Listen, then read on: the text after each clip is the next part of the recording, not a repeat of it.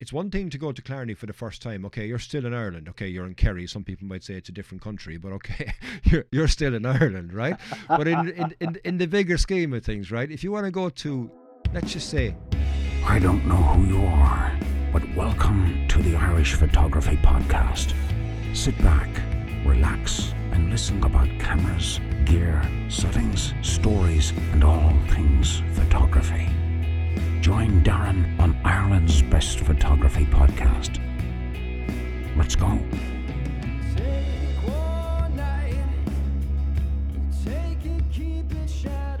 hello, and you're very welcome to episode 126 of the Irish Photography Podcast. My name is Darren. I'm your host this evening, and I'm joined this evening by a very good friend of mine, somebody who, I kind of grew up with my photography over the last number of years and became quite a very good friend of mine as well. I'm delighted to have him on the podcast. So, Rodney O Callaghan, welcome to the Irish Photography Podcast. How are you getting on, buddy? Hi, Darren. Getting on great, thanks, and thanks for the invitation.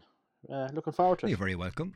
You're very welcome. You're very welcome. How are things going with you at the moment, boy? I see that you were getting a couple of local shots in Doneraile and such like that. Yeah, enjoying it, Look, getting out as much as I can. Photography has been great for the mind over the last number of lockdowns. We can't say lockdown now because it's a few lockdowns. So I think I feel very lucky to have the photography as a resource, Absolutely, yeah, absolutely. And I suppose, it's good for me to catch up with you, I suppose, and I know you for many years. I kind of alluded to it there at the beginning that I kind of grew up in my photography with you because I got to know you, I suppose, really after I really decided that I wanted to get better at photography. And coincidentally, I met you then as well, I suppose, through Munster Landscape Photographers. And I mean, we've gone out on a number of shoots together over the years, I suppose, and it's been a great eye-opener for me in what I've learned from you, and I suppose even from the crack that we'd have and the locations we'd go to. It's been a kind of a fun journey, So it's like, how many years do I know you? So 5, 6 years maybe. Yeah, 5 or 6 years. Yeah, I think it was when I set up MLP. Yeah, and I actually think I was only thinking the first time I met you was John Delaney with you. God rest him. He was. Yeah. God rest him. He was. Yeah, lovely he bloke, was. Yeah. When we were on our moon chase down in Fota Castle. That's right. Yeah. So that was 2014 or something like that. I think 2013 I set up MLP. Okay. And I think you were one of the founding members of it as well at that point. Yeah. So yeah, we've had many a journey, I suppose, together over the years, and some, like I say, some great locations. And I suppose, for our listeners, Rodney, if they don't know who you are, I suppose tell them, who is Rodney O Callaghan? I'm I suppose primarily I'm a landscape seascape photographer. I'm drawn to the that's the genre I've been drawn to, and that was kind of formulated, I suppose, by my early years in photography, joining Mallow Camera Club, where I would have been, I suppose, the likes of John Houghton. John would have been a great. John was very hugely inspiring, and he inspired us all to go to travel to Kerry, really, and he really opened our eyes to what was around in the landscape in both, say, the Dingle Peninsula, which is my favourite place to shoot, and also Killarney, and they're probably my two favourite places to shoot today. I've been photographing about 14 years. My young lad is he's 14 to be exact, and Kieran is 14. I have a daughter 17. I bought my first camera really just to document the children growing up. Interesting. Yeah, so I bought a bridge camera, a Panasonic Lumix, I think, 6 million megapixels. Wow, 6 million, man, that was big. It was 600 quid to boot. So everything was matched. Yeah. And it just went from there. I found the creativity that was, I suppose, that it allowed me, because it had it had aperture, it had shutter speed, it had program mode, and I suppose I hadn't a clue, Darren. I didn't have I'm 48. 14 years ago I was 34, so I had never gone near a PC. So the biggest thing I had, I suppose, that was electrical, was the remote control for the television. And probably the mobile phone. But as a fella, like I don't know were the smartphones even out then. I don't think so. No, I don't think so. They might have just been coming out, I suppose, at the time. But they wouldn't even have been out then. They'd be the Nokias. Yeah, as a friend of mine says, I don't have a smartphone. I have a stupid phone. So, so they weren't. I don't think they were out then.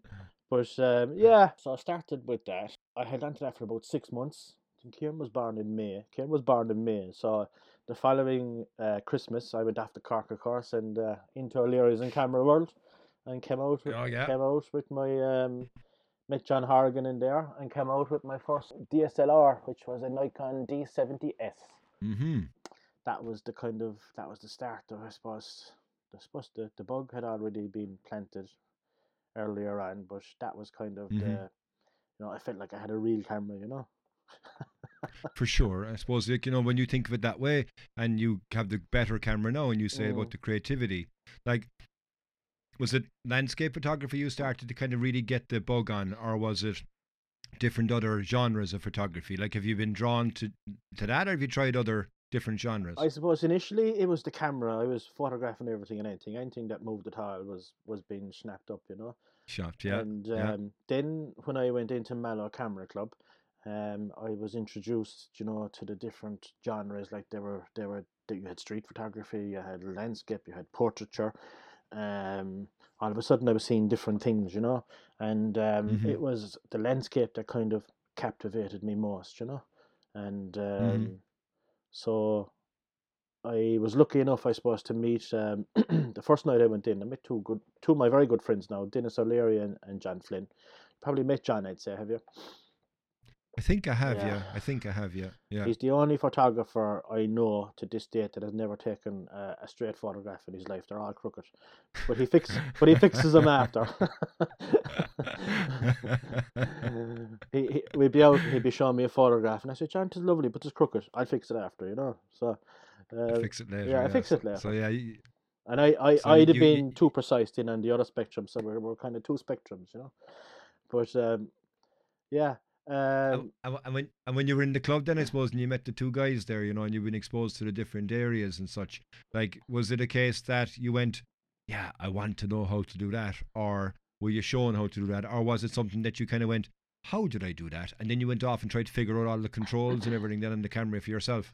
I suppose we were exposed to whatever was going on in the club, but clubs are actually a very busy place, and Mm-hmm. the only time you'll kind of find anything out is at the end when people are sitting around. People are having a Congregating. chat after. And that's kind of the best time for anyone if you're into a club. Hook up with your man over there. He's a landscape photographer. Go over there and ask him a few questions. And Mm-hmm. Mm-hmm. but I suppose myself and the two lads decided we'd start going out together, and that's kind of where it kind of started. The ventures down to Killarney, down to the Dingle Peninsula, and we learned off each other really. And Mm-hmm. I suppose John used to always say to me, like, like if I have something, I want to know how to get the best out of it. So I would read up on it. I would do the research, Mm-hmm. whereas John Mm-hmm. wouldn't. John would be pressing buttons and whatever comes out came out at the time. Oh yeah. And Yeah, yeah, so yeah. as a result, I was kind of the technical person, and the boys were taking photographs, and if something was wrong, they were over to me. So, so that's kind of how I suppose I got into. I work with people today. That's kind of how it all started for me. I was kind of the person that people came to for a bit of guidance and Mm-hmm. a bit of help. Mm-hmm. Mm-hmm. I used to always say I knew too much. Well, you know what, you can know a lot, but Yeah, if you know what's exactly, right, exactly. Yeah, it depends. You know what I yeah, mean? So yeah, and yeah. I mean, and if you think about it in the different kind of clubs, and like you mentioned there, been involved in different camera clubs and societies over the years, how has that then, you think, shaped your photography for where it is today? Um, I suppose camera clubs, they're great, but there is a downside to, let's say, competitiveness. You know, Mm-hmm. and when you Mm-hmm. introduce competitiveness in any club, Mm-hmm. you tend to have problems. You know, Mm-hmm. and Mm-hmm. fantastic place to go and learn, fantastic to meet other people, but I suppose for me, I was a person that preferred to be out rather than a Mm-hmm. person that, yeah, it's great to be competitive. It gives you the edge. Um, it wasn't kind of the be all and end all for me. I prefer to be out taking photographs. I didn't want to have the pressure of, well, I must go out now and take a photograph because there's a competition coming up at the weekend. So Mm-hmm. I wanted to be solely driven for my love of being out and taking photos rather than for competition, and Mm-hmm. Mm-hmm. I suppose that's where I met someone actually the weekend below I met him last week below in Kerry, and they said to me, "Oh, I put in this photo into this competition and it got slated." And I said, "Well, Mm-hmm. it was actually Terry McSweeney slated it." Mm-hmm. So anyway, but my kind of reply was, when you join any of these clubs, you kind of have to leave any bit of sensitivity at the door. You leave it Mm-hmm. at the door. You Mm-hmm. don't go in thinking that people are going to tell you, "Oh, that's a fantastic image." You're going to get the worst when you go into these clubs. People are going where there's opinions. You're going to get them. And Mm-hmm. that's why you go Mm-hmm. into these places. So I think clubs are fantastic, but you must take them for what they are. They're great places to go and meet people. If you enjoy the competitiveness, fantastic, but don't be disappointed when things don't go your way. You can be very disheartened and very disillusioned by clubs, um, but they're fantastic places to be. But you must Mm-hmm. take every club, no matter what it is, for what it's there for. You know, um, And you know what? It depends on what you want to get out of it as well. I exactly. think Yeah. because if you want to go to a club, I mean, okay, I've never been in a photography club, and it's been over the years. Many people have said to me, "Geez, Darren, would you join our club? Would you join our club?" And I don't want to join the club, not because of anything like from a competition point of Yeah. view, but it's what my motivation is. Why Mm. do I want to join the club? And if you want to join the club to meet people, Yeah. fantastic, Exactly. because you'll meet people that are going to be like-minded. They're all about photography, and Mm. you'll learn from those Mm. people as well as a byproduct in relation to it. If you want somebody to rip the shit piss out of your photographs, okay, go there too, because you might get that and you might get some honest opinions. Exactly. But where I think you might get the challenge there is, you kind of said it a moment ago, is you have to leave your ego at the door. You do. Hang that Yeah. up, because if you bring that in with you and expecting it to be stroked and massaged, Mhm. and it's not, you're only going to be disappointed. Yeah. Whereas if you leave it there and you do get good feedback, Yeah. you take it for what it actually is, because you're not expecting it to be that way. And I think that's where you mentioned a second ago about the competitive side in people. Competitive side in people can come out no matter what you're doing. And I Exactly. mean, we mentioned a second ago about MLP, and I've mentioned a number of times on the podcast about the amount of work I would have done on that group over the years to build it up to what it became. But then I started to introduce competitions, and that's when you see different sides of people coming out, and you start to see people a competitive nature, but trying to find and vying for ways to win something. And I think that's where what I wouldn't like about the whole competitive side of a photography club per se. Yeah. The green-eyed monster comes out from time to time, doesn't he? Absolutely. Yeah. Oh, she look Well, we absolutely. have I that mean, ourselves. you, We have that ourselves. And that's only normal. We have that ourselves from time to time. Clubs, they're great, and they're great on one side, and on the other side they can absolutely kill you. You say, hmm I've never gone hmm back, but look, for me, if I never joined Mallow Camera Club, I don't think I'd ever be down the direction I'm probably in. hmm Very hmm grateful for that. which is exactly, and I mean that's where it can be Yeah. different, I suppose, what everybody wants to be able to get, or what you might end up getting from a byproduct of being part of that club, I Yes, suppose. And I think, exactly. when we look at that, and when you were in the club, you alluded to it a second ago, you went off and you go find out things and such like that. Were you somebody who people would go to within the club to kind of go, how do Yeah. I do this? Ask Rodney. Yeah, I suppose I was with the two lads, John and Dennis. Our group kind of grew, and it kind of expanded over time, and there was probably 5 or 6 of us in at one stage. And as John Flint said to me, he says, "You knew all about your camera, but you couldn't take photographs." So, so which probably did happen. I probably put too much time into, and I was focused on maybe the technical side the, of things rather the than settings, rather yeah, than worrying the about what was image. in front of me and just capturing that. But hmm that kind of hmm came later. I enjoyed the journey, and it's a journey. I like it can be hugely frustrating, absolutely hmm frustrating. When I got my camera first, the bridge camera, like I was reading the manual, and what are we talking, 14 years ago? I don't know how prevalent was the internet for learning, and Yeah, very minuscule, it I would was, imagine, yeah, in regards to what was out there anyway. yeah. Yeah. So I hit, Plus, you would be able to have downloaded anything pretty fast, because you would have had sure, the dial up. but I didn't even have a computer then. So I was landed with this digital camera, and all of a sudden it was a case of either taking the take in the card into the chemist, or Yes. get a computer and try and put them onto the computer. And so that was kind of the next stage for me in my photography, was learning the computer, And Mm-hmm. I remember I worked for a guy at the time, and he says to me, he had a computer, and he said, the hardest thing, look, and he pressed the button down there. He says, turning it on, that's the hardest thing. After that, he says, you there's no problems. And you know what, right? The reason I was just kind of thinking there about the different settings and such like that is because, like, you've probably seen it over the years that as somebody new joins a club, they've got their expectation, and they can get frustrated when they don't know how to get that photograph, right? Yeah. Or you get somebody that knows how to get the photograph, knows all the technical things, like, and John Hooton would say, yeah, but you don't know how to take a photograph because you don't know, you're not thinking about taking that photo. So I suppose with that in mind, if you met somebody today and they said, Rodney, I'm thinking of getting into that photography. I saw some of those pictures there online. I'd love to be able to go to get them myself, and I'm going to go off and I'm going to get a camera. What would be the kind of the best advice you'd give to somebody who's starting out in photography?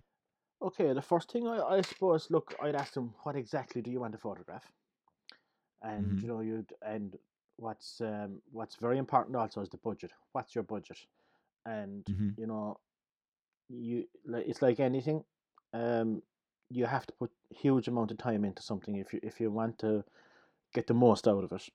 Mm-hmm. Like we all know that you just point the mobile phone now and it takes the most amazing pictures, It sure and does, yeah, and and absolutely. the problem then, and like you'd have it the same as I would, you get out your camera and it's nothing like what you see on the mobile phone, Mm-hmm. because the mobile phone is an image that's processed in camera, almost probably HDR like, and Mm-hmm. our cameras are nowhere near like that, Mm-hmm. so budget is number one.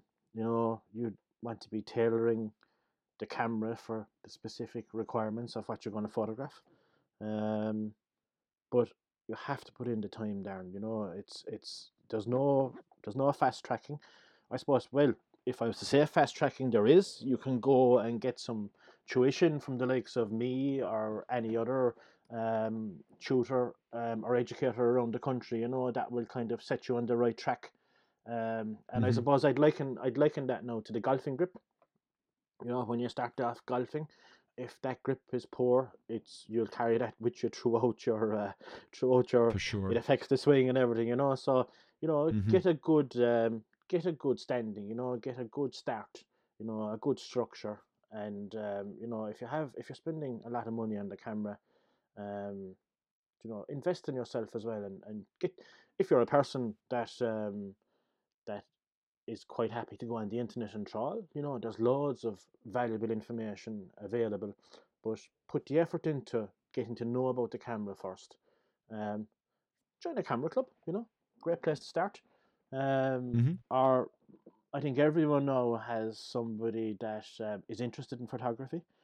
I mean, look, you have all the forums now, like MLP there. I'm sure I've seen plenty of questions over the years there. What's a good Mm-hmm. starting camera?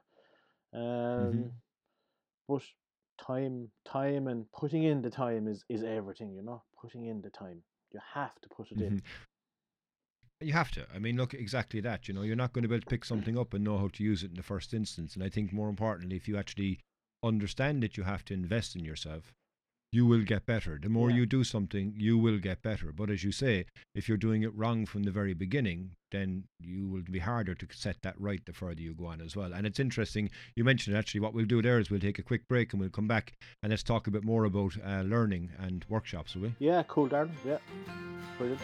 Okay, we'll be right back after this. Hey guys, this is Nick Page from the Landscape Photography Podcast, and you are listening to the Irish Photography Podcast.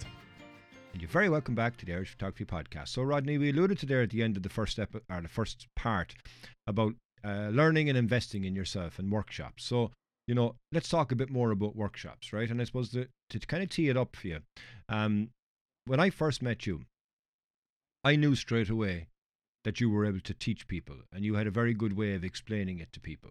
And I remember even at the time, from my own point of view, that like I said earlier on, I grew up with photography and I got better with photography because meeting up with people, and you were one of those people that I would have met up with. So, when you had mentioned at the time to me that you were thinking about, doing workshops, I immediately, if you can recall, I said, yeah, absolutely, do it right away. And there was no hesitation from my point of view, because I could see that there was an innate ability there. And again, as you mentioned, I could see where it came from, because within the club, with the guys, you're helping them and stuff like that. But to go a step further then and decide to become a workshop leader, when and why did you start and consider to be a workshop leader? I suppose, that's a great question, Darren. Initially, I suppose I had been travelling around the country, I would have had organised trips away from my friends. The lads that I would have got to know on the camera club. I have a few friends in the UK that would come over, that I would have met on my travels, and I'd organise a trip once a year. I suppose it started off with day trips. I would have been the person that would have organised it all. We'd be leaving there at 6 o'clock from the Arches in Mallow every maybe once a month. And the groups were getting bigger and bigger, heading off down in cars. Then I kind of progressed to organising weekends away. I suppose I found myself organising the whole lot, from kind of locations to meeting other photographers to accommodation. I was keen to do a workshop I had the idea of doing a workshop in Antrim, because I knew Antrim fairly well. Okay. So I began to shoot with Emer Collins. Emer's a very good friend of mine. We decided to do a workshop in Antrim, primarily because we wanted to earn money to travel. Okay. That was good motivation. That was the motivation. No, I wasn't very prevalent on social media at the time, so Emer was doing all the advertising. She advertised the workshop, and an hour later she contacted me. She said, "Rodney, that's sold out." She said, "Will we do another one?" And I said, "Yeah." So I contacted the hotel and I said, "Look, can you book us in again the few days after?" And so they confirmed all that, and we put up another one, and that sold out. So that provided us with the funds to travel to Iceland. Okay. So brilliant. Iceland, that was probably, say, in November. Iceland was booked for the following March. It wasn't until I was over in Iceland then that I came across a workshop group. I noticed that the leader was more or less a guide. That he was a leader, but he was also a guide, and it was a very relaxed kind of scenario. And I was watching, and I was saying to myself, if I was one of those clients, I do feel I'd want a lot more attention than what they were getting. They were getting. Yeah. Okay. How I work, my clients, number one. Clients are always right, Darren. Even if they're wrong, they're right. It's like the customer in the shop. For sure. If they come in, you don't tell them they're wrong. For sure. You work around it. I just felt that I could do that and give a better service, and probably I was looking at the price of workshops as well, and I felt that I could do the same job for less and still make a fair wage. I don't mind telling you, I came back and I advertised two workshops for the October.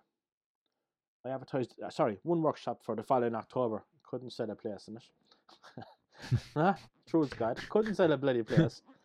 And I was saying to myself, what the hell is going on here? I think no matter how you advertise something, unless you're known, unless people have faith in you, you can forget about it. No matter how much you price something, unless you kind of have a track record of people kind of traveling with you, and you have those recommendations, and you have them posted on your website that people can go and look,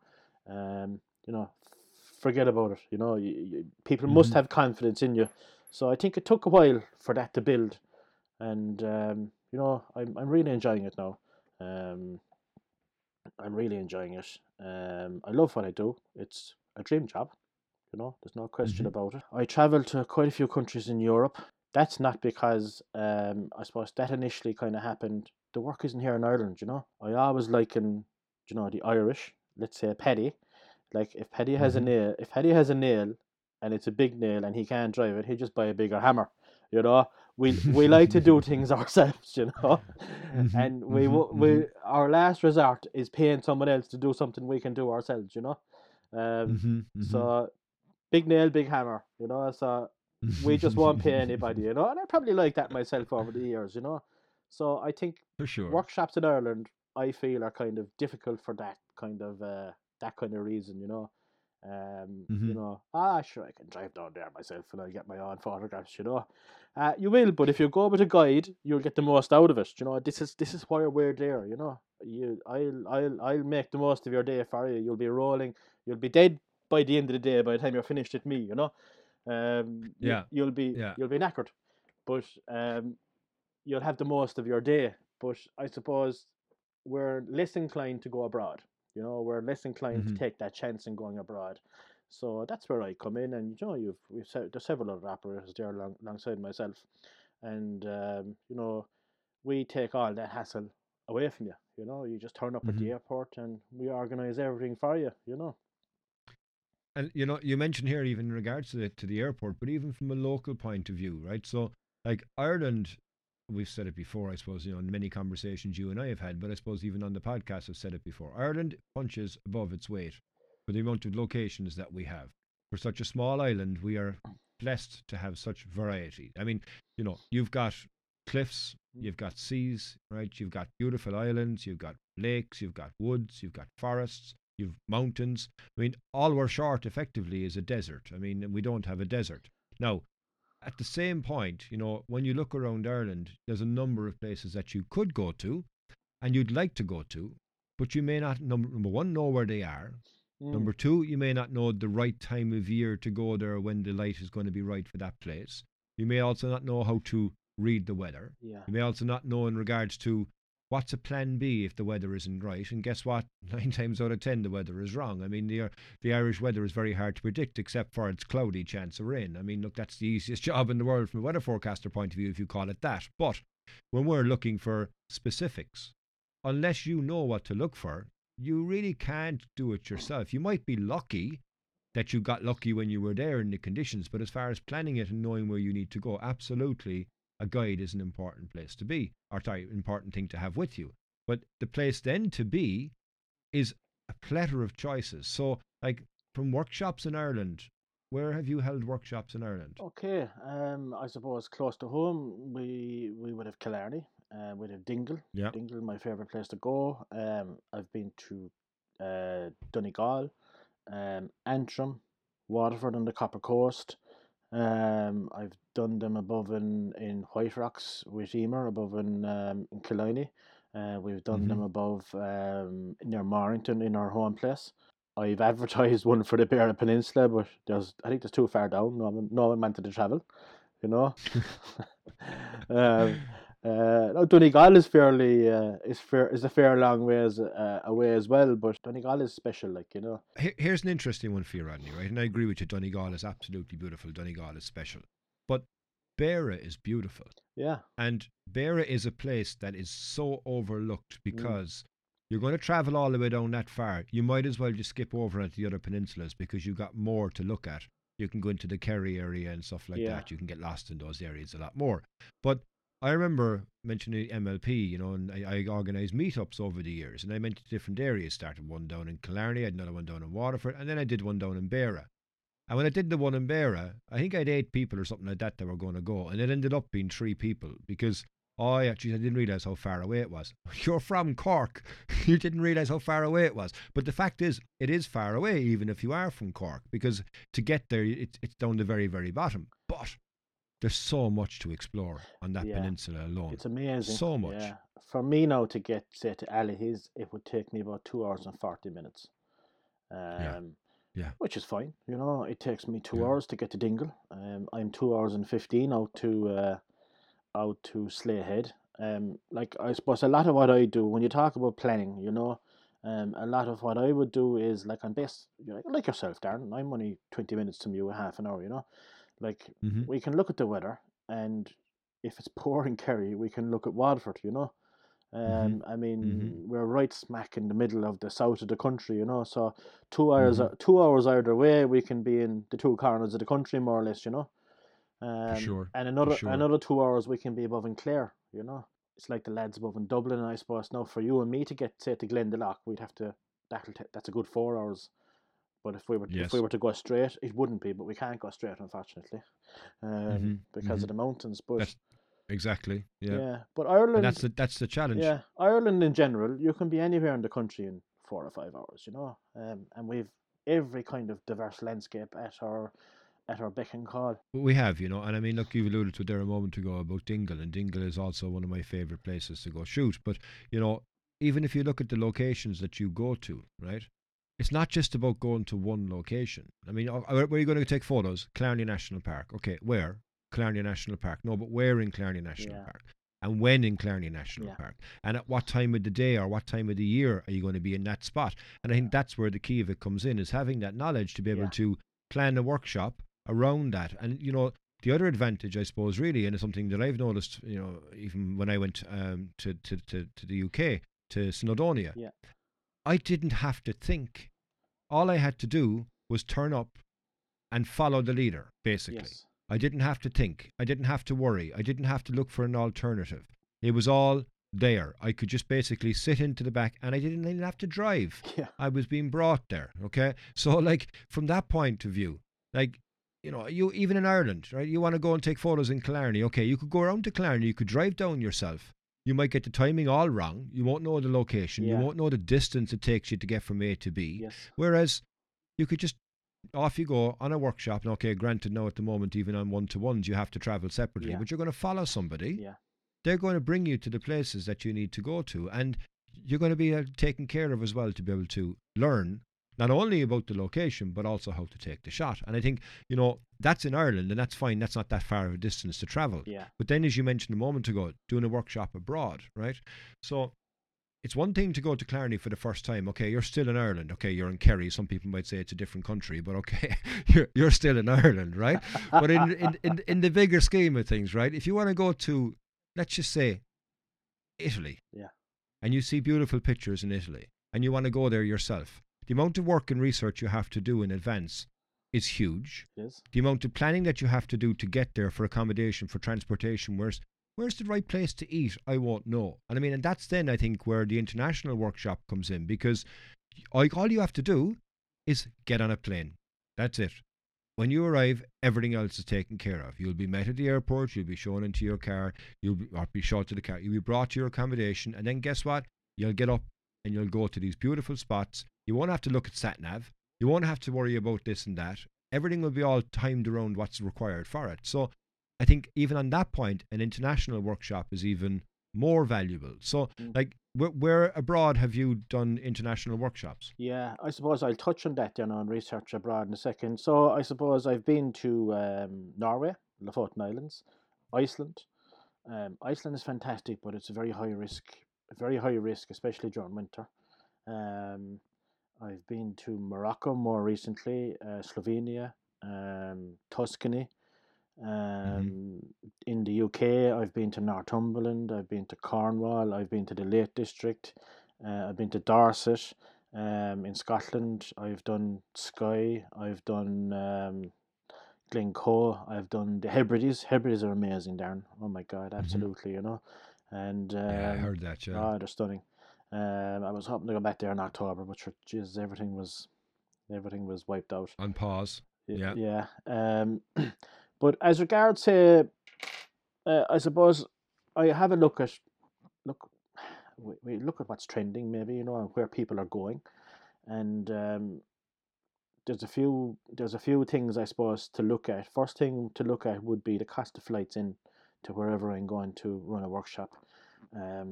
If the cost of a flight, say even to mainland Europe, is more than €300, I'd be swayed away from it. I wouldn't mind paying over €300, €300 to €400 going to Norway, but not paying €300 to fly to the likes of France or, I suppose when you look at a workshop, you would say, okay, that's the price of the workshop, and then first thing you do, you won't book it. You go ahead and look at the price of flights. Yes. So if the price of flights are reasonable, well, then that's manageable, But if the prices of flights into places are colossal, there's no one going to come in my workshop, They just won't. I'm limiting who I can have on my workshop, and I don't want to do that. I want to make them available to everybody. I try to price them as fair as I can, but at the same time, I must make money, Yeah, for sure. Absolutely. So that's the first thing I look at. The availability of reasonably priced flights. The next thing is a base. So for the likes of Tuscany, I flew into Rome. The flights into Rome arrived in the morning, and Mm-hmm. which meant I was able to take my group and get them to Tuscany for 2 o'clock. We'd be out shooting in the afternoon. Had I chosen to fly into Pisa, they didn't fly until the afternoon, which meant there was no photography the first day, and it was also an Mm-hmm. early flight home on the last day. So Mm-hmm. airports you fly into are very important. You always want to Mm-hmm. try and give Mm-hmm. clients a bit of a shoot the first and last days. It kind of Mm-hmm. stretches out the workshop, and that's good for me as well, and it gives better value to the clients. For Um, sure. For sure. And I suppose, when we start looking at that, then, like, with hosting different workshops and such, and you teaching people to get better at photography or to find compositions or whatever they're looking to achieve, what have you learned now from hosting workshops? okay, so what I've learned obviously is people are at different different levels. Mm-hmm. I've also learned that you have to kind of figure out a person fairly quickly. I might Mm-hmm. I might have them for 3 days, 3 full days in a workshop, two half days either side. So I have to connect with that person. Mm-hmm. And if I don't, it's quite possible they'll have a bad experience. Mm-hmm. And so I must try and figure out everybody's ability fairly quickly, what they Mm-hmm. want from the workshop. Now, that's a question I ask as well, their abilities and have they any special requests for the workshop. If I Mm-hmm. find out that someone is struggling with composition, I'll concentrate on that with them, or if there's another aspect of it. Um, so it really is working with people, Darren. A workshop is the photography is the easiest part of it. It's finding out Mm-hmm. people's needs, um, Mm-hmm. and working with them to make sure that they get what they wanted when they booked the workshop. Um, A- And I suppose, with that in mind, right? Like everybody in life has obviously got a bit of anxiousness when they do something new, yeah, right? So, somebody who's never been on a workshop, and they might be anxious about going to, I don't know if I'm going to, no, but I could be the worst that's there. They might be all yeah, laughing at me, or I could be too good for everybody else, and then them like, okay, or maybe they won't like me, or maybe I'll get lost, or maybe I'll be late, or whatever it may have been. There's a number of yeah. fears, I suppose, and anxiousness that are natural in human beings. So, from your point of view, what would you advise somebody who's never been on a workshop? What would you advise them to expect? Okay, I suppose. Look, what I do starting off when you'd about 2 months before the workshop will actually start. I actually set up a social media group. It could be a WhatsApp group, it could be a Facebook, and I'll put all the people. Now this hasn't backfired on me yet, but it might someday. I Okay. because there might be someone saying, "Oh Jesus, he's going. I'm not going in the workshop. Like I get a cancellation." But what I do is I set up a group, and I invite the people in that are going to the workshop. And if they're a bit slow to come into it, I might send them an email or I might send them a private message and say, "Look, I set up this group. Um, all the people that are going, you'll see who's going. It's a private Hmm. group. You can ask what questions you want." And I remember I set one up actually for going to Iceland a few years ago, and Mark O'Brien and Terry McSweeney were on it. And I Okay. had a chap from the UK, Max, and Max comes with me all the time. And of course, the Kerry men started firing crap at the Englishmen over the soccer results. That was the first introduction in the group, like You but hadn't even got in to take photos yet at this no, point in and time, I'd no. never met this man Max, and I said, Jesus Christ Almighty, what's going on? What am I going? He might cancel, but turned out to be the greatest. He was the greatest crack of all times, But that was the Hmm. time we had Hmm. the bad weather. But yeah, so I introduced a group. You get to see who's there, and you can ask whatever questions you want, And I think it's a good kind of a starting point. And so Nice breaker, yeah. when you arrive at the airport, then you might spot this fellow over there, and you say, "Oh, geez, that's your man in the group," So it's a bit of a breaker, Hmm. and Hmm. it's important to get people to gel. I think that kind of puts them at ease. I'm well aware it could work the other way, but Hmm. For it sure. hasn't yet. Hmm. So yeah, so like when you come in the workshop, I suppose wherever it is, um, you know, I, I, I, I give my, I have expectations. Like I have expectations, and my expectations are that everyone will get what they signed up for. That they want. Like I'm showing these pictures and of these beautiful places, and I must I must bring that to fruition. I must take them there, Mm-hmm. and if they Mm-hmm. can't see the image that I took, it's my job to help them. Mm-hmm. And Mm-hmm. I just find, people like I think you said there that you'll struggle in a new location. That's my job. Just start people off, and once you start Mm-hmm. them off, just a little kickstart. That's Mm-hmm. all they need. And And I think that's really important as well, because everybody needs a bit of a prod, but yeah, if giving them the prod in the right direction. yeah, But even with that in mind, I suppose, like, an interesting one I think would be, how do you ensure that, because there'll be differing levels of skill in the actual field. So, for yeah, example, if there's 5 people out, yes, and okay, I want to get this, but I'm not very good at that. The person next to me doesn't want any tuition at all. They know it all already, but yet they're still not getting the photograph, let's just say, and they can't yeah, figure out why, but they're too proud to ask, let's just say, in that point of yeah, view. Or then you've got somebody that's mediocre but wants to get better, and you've somebody who thinks that they're not good, but they're actually very, very good. So there's a huge different plethora of different skill sets. So yeah. how do you ensure, like, that the different levels are catered for from each group? You have to be very clever, Darren, in that one now. Mm-hmm. You kind of have to go. I suppose the way I do it is I go around to each individual, and it might only take a minute or two, and I'd always have a look, and I might just point out little things, but I'd never let anyone else hear me saying what I'm saying to the individuals, you know, Mm-hmm. so they don't Mm-hmm. know whether I'm giving them help or what I'm doing. So it doesn't hurt anyone's kind of self confidence, if you know what I mean, or ego. There's Mm-hmm. no ego bashing, you know what I mean. I'm Mm-hmm. just Absolutely.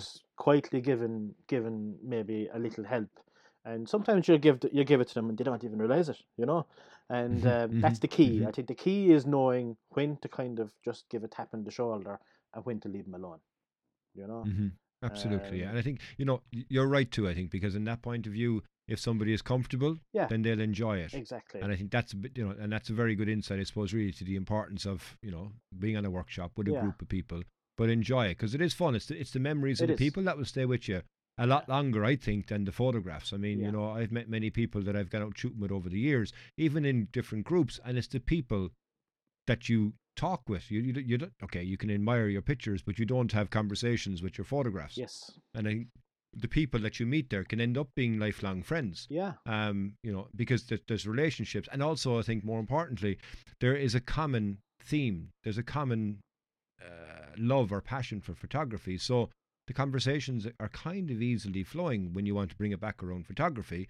But how often, when you know it yourself, when you're in a group of people, you talk about photographs, yes, but by the end of it, you're talking about everything, and yeah, everybody's just getting to know everybody, what they do, what they've done. yeah. You're sharing jokes, and that, to me, I think, is a key point. I suppose that you'll learn not only from the workshop leader, but also the people that you're there with. Oh, without a doubt, Darren. And what I find with a workshop, my as the workshop goes on, my kind of input gets less and less, because I can see the Hmm. confidence kind of building, and Hmm. probably middle or after, the two 2/3 of the way into the workshop, I have people coming back to me, showing me stuff, and that's fantastic, and they're jumping out of Absolutely, their yeah. skin, So my kind of work kind of starts off kind of it's a heavy load starting off, and it reduces, all the time.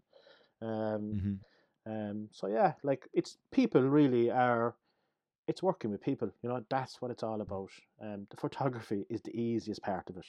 It's the people you have to Hmm. work with to make sure that they can capture, just to give them that confidence to capture what's in front of them, that they can actually do it.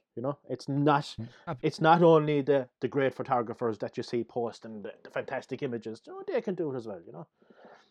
For sure, for sure. Yeah, and Rodney, that was a great insight, I suppose, really, in regards to, workshops and what you do, and, the whole idea of getting people better. So, what we're going to do is we're going to take another break. We're going to come back now, right? We have 3 questions that we ask all of our guests.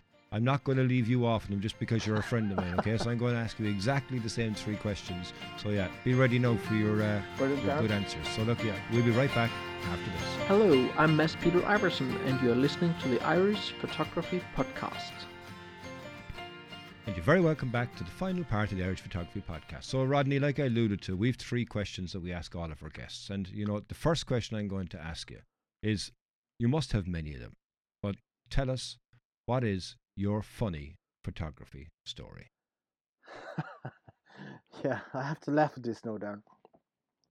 So, I suppose this happened very recently, and I recently did a podcast, Darren. Do you know this isn't the first time? Do you know All right, yeah. I've been on a podcast before. Okay. It was actually only last night. Okay, yeah, right, Yeah, yeah. and we did the podcast. Went great, and got to the end of it, and Right. the podcast leader said to me, "Right, Rodney, will you send me your audio?" So Okay. I looked at my screen, and I tapped my mic just like this, and I could see the audio bouncing up and down, but there was nothing recording. So that was with you, Darren, last night. I know I said I'd play along with it there for a bit, all right, Yeah, but you know so, what? That was, that was an interesting one, Rodney. I have to tell you that, my man. That was an interesting one for sure. I have this saying when something goes wrong, I say to someone, "You're a toolbox." So I was the toolbox last night. And you know what? The interesting thing about it is that, like we're having the conversation for the second time this evening. I So, know, the audience, I hope you haven't realized that this is our second time having this one. But at the same point, we didn't realize it till the very, very end. Yeah. So, that's a very fresh story, Rodney. Fair play to you, boy. But you know what? At least you got good experience for coming on this evening anyway. So you'll be more wax lyrical, I think, so far. Yeah. Well, look, you know what? These things happen. Do you know, it was great. I've enjoyed it down to the ground. I have to say, I've enjoyed talking to you down to the ground, and I'd recommend anyone to come on and do it, So if there's anyone out there that, you think you can't do it, yes, you can. You can, of course. I'll mind you. Don't worry. I'll mind you. And even if you don't press the record button, I'll still mind you. It's all right. It's okay. No, when he came on this evening, I have to say he was a bit disillusioned, looking at us to say, "Oh, jeez, I have to do this again." The enthusiasm that he showed last night wasn't there tonight. Yeah, well, I hope I pressed record anyway tonight. That's one thing. Imagine that. You did a great job. Thanks, Rodney. Oh, good story, my good fresh story as well. Yeah. Okay, second question, right? And I know you do suffer from a bit of gas, okay? Not the other type, but the actual real gas, the gear acquisition syndrome. You have gone through a number of camera bodies over the years, and you kind of alluded to it at the beginning and the intro. So, like, what gear do you shoot with right now? So right now, Darren, I've moved over to the Olympus Micro Four Thirds system, and really enjoying it. I suppose the initial move was a bit of gas. I suppose, yeah, I like that. I said I'll get that for my travels. A lighter system. Now you couldn't get much lighter than the Sony system. I'll be honest with you. Yes. But yeah, I'd seen a few clients and workshops, and they had it, and I was just amazed at what this little camera could do. So back in March, probably at the start of lockdown, just before lockdown, actually, I purchased it off of.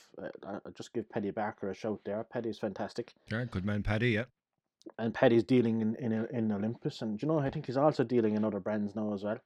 But I bought it off Paddy, and I think it kind of saved me during lockdown. I'll be honest with you. It gave me, something new, and it definitely did. It definitely, Jesus, saved my bacon during lockdown. It saved my sanity. I was able to go down to the park, and I started to see things in a new perspective, totally. So I soon realised, I suppose, that how good it was, and I purchased a couple of more lenses. I got them second hand on eBay, I think, and that was March. I never again took the Sony system out of the bag.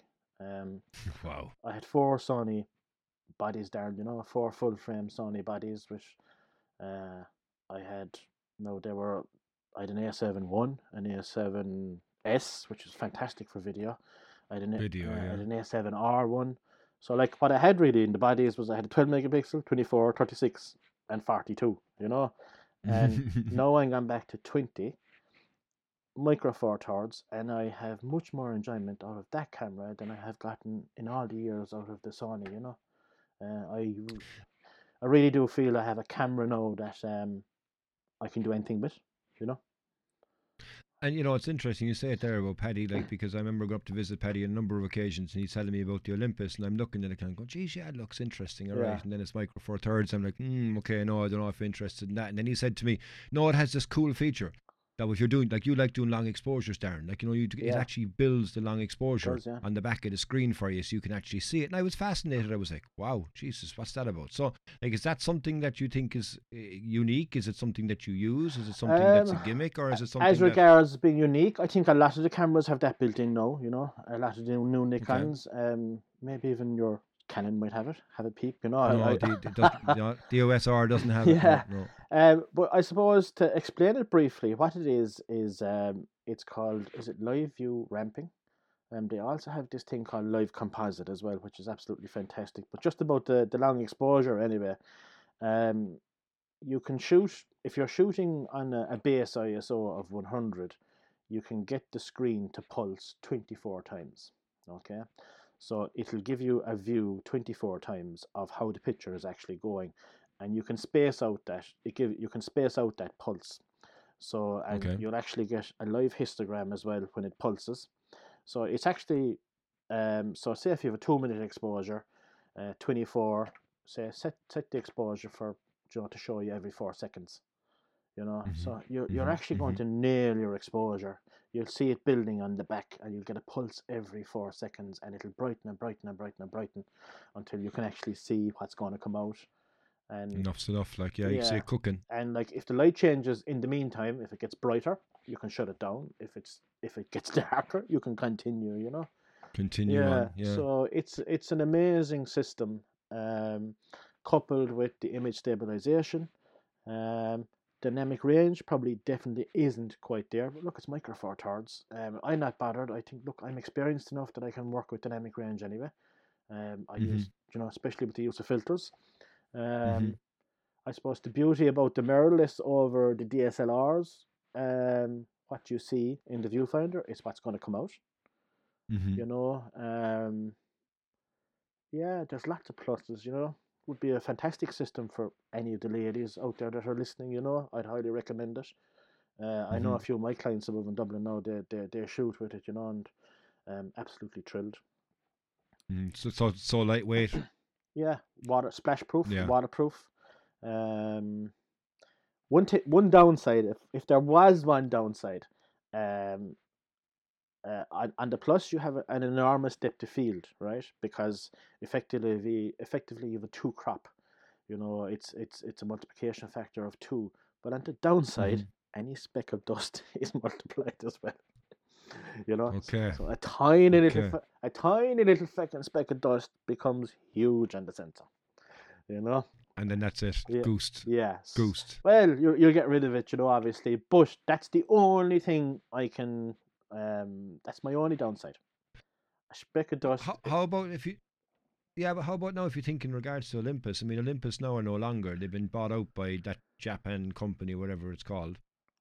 Like, what do you think there? You think you're going to be able to continue with the iteration of what you have right now in Olympus, or are they going to kind of change it or rebrand it or strip it and repurpose it? What do you think it's going to be? Yeah, I suppose the danger there, and everybody mentioned it, would be that is it Japan Imaging Company? Is it? I think that's what they're called. That the danger was that they'd buy just the copyright to all the technology that Olympus have introduced, and that they would then cease cease production and take away the technology that they bought, basically. But I think the reports are coming back that that's not the case.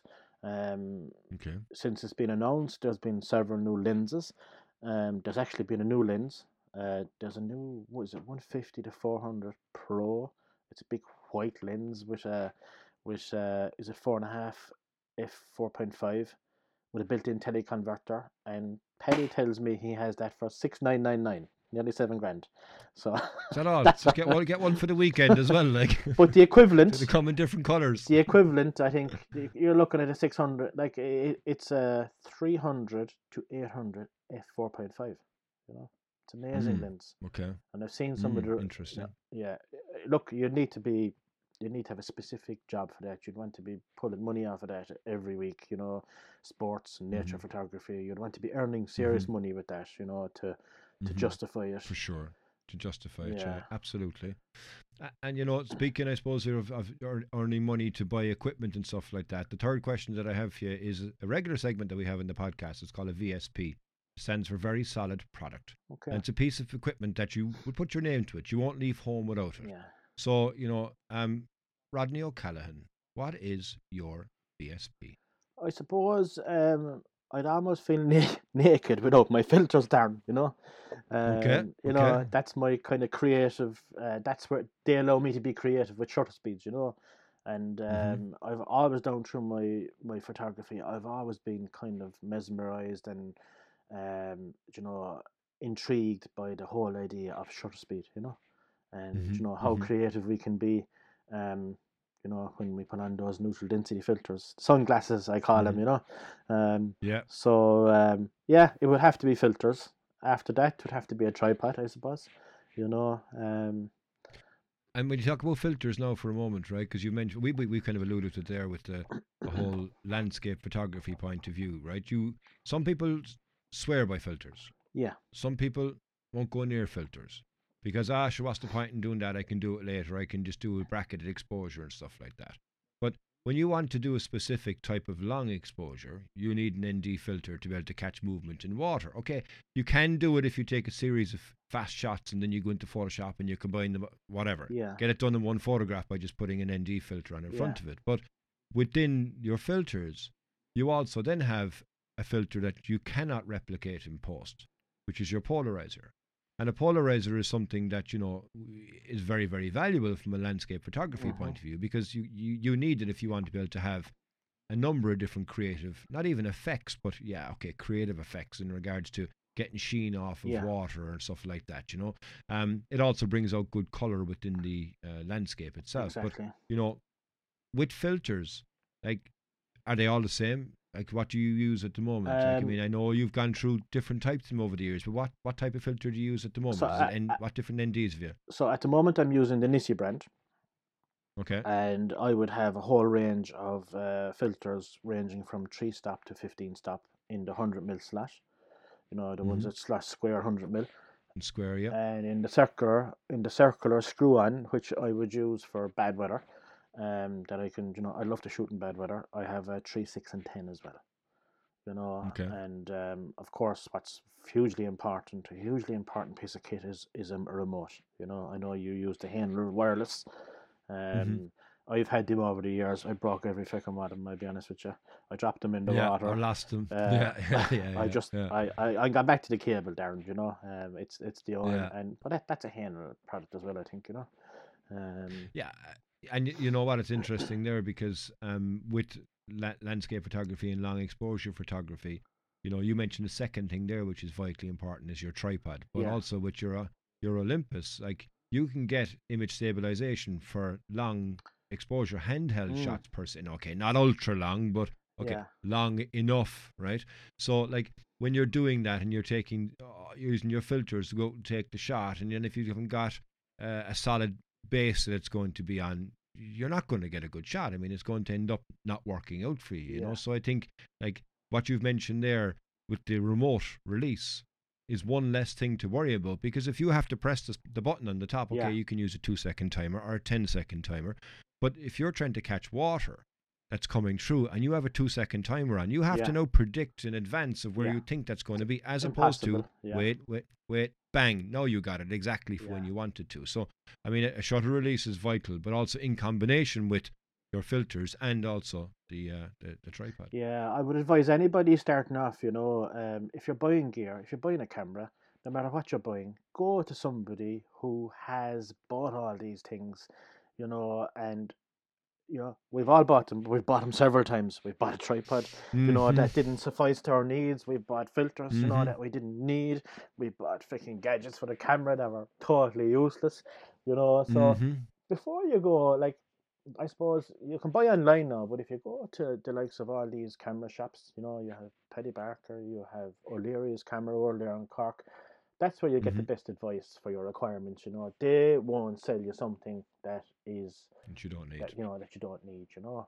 Yeah, absolutely, absolutely. No, that's a very good point, I suppose. You know, because like we mentioned many times here again in the podcast about different types of gear, and you know, I'd always joke and slag Dermot like that if it's shiny, Yeah, he has to have I've it, heard you. right? Yeah, And yeah, and I mean, look, the reality of the situation, he's not the only one that suffers from gas because that's exactly what happens. That someone goes, oh, I have to have it because why? Because it's going to make my life so much better. My photographs are so much better. Blah blah blah blah. And then all of a sudden, you open the box and you go, this is lovely. You use it once, yeah. and that shine has gone off of it because it's either doing what you want it to do, or you don't know how to use it, or it actually does what you want it to do, and it was perfectly fine. But it was fun once. Yeah. It's not fun to do it every single time, you know. So I agree with you. You know, ask people that will know whether or not it's something that you wanted to do. And you know, again, you know, expectation, I suppose, versus reality doesn't just happen when you're taking your photograph in the field. It happens at what, you know, there's no such thing as a bad camera these days, right? No. So, you know, someone goes off tomorrow and says, "Oh, I have to buy an EOS 5, EOS R5, right?" Yeah.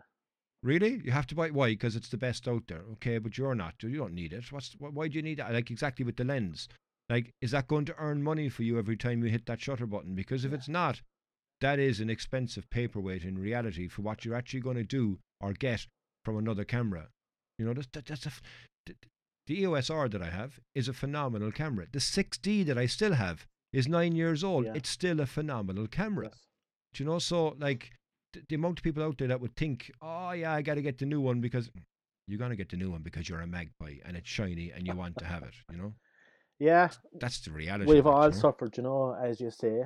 But I think the best thing is, you know, go to the people that are using these products, you know. Yeah, agreed. Send them a message, Agreed. you know. Yeah. Photography, the photographers are great. All the people on social media, they all help you, you know. Absolutely. Yeah. For sure. And that's the biggest one, I think, like, you know, that you can learn from others, I think, and that's a, you know, a good way. And even this evening, I mean, you know, I hope our audience are learning from you as well in regards to your thought process behind photography. And again, with the workshops, I think it's, you know, a very good insight into that. But guess what, Rodney? Believe it or not, we're out of time. For the second time, we're out of time.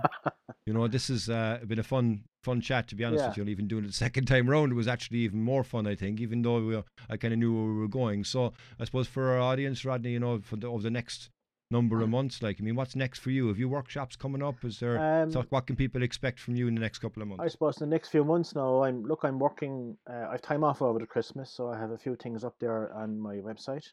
For anyone that's off, if you're off over Christmas, you know, and you want to head out for a day, you know, there's stuff on my website. The likelihood of starting back next year early abroad isn't going to happen. So I'm fingers crossed for my first tour will be in Tuscany the 1st of April. I'm very hopeful to get back there. I've started to do a little bit of video. You might have seen one there. I saw them actually, yeah. Yeah, so I'm not going to be doing. I don't think I'm going to be waving the wand outside and doing these vlogs. Come on, we need more people. It can't just be. Come on, we need more. No, I enjoyed what I did. You know, where it's going to go from there, I don't know. I might. I suppose really look.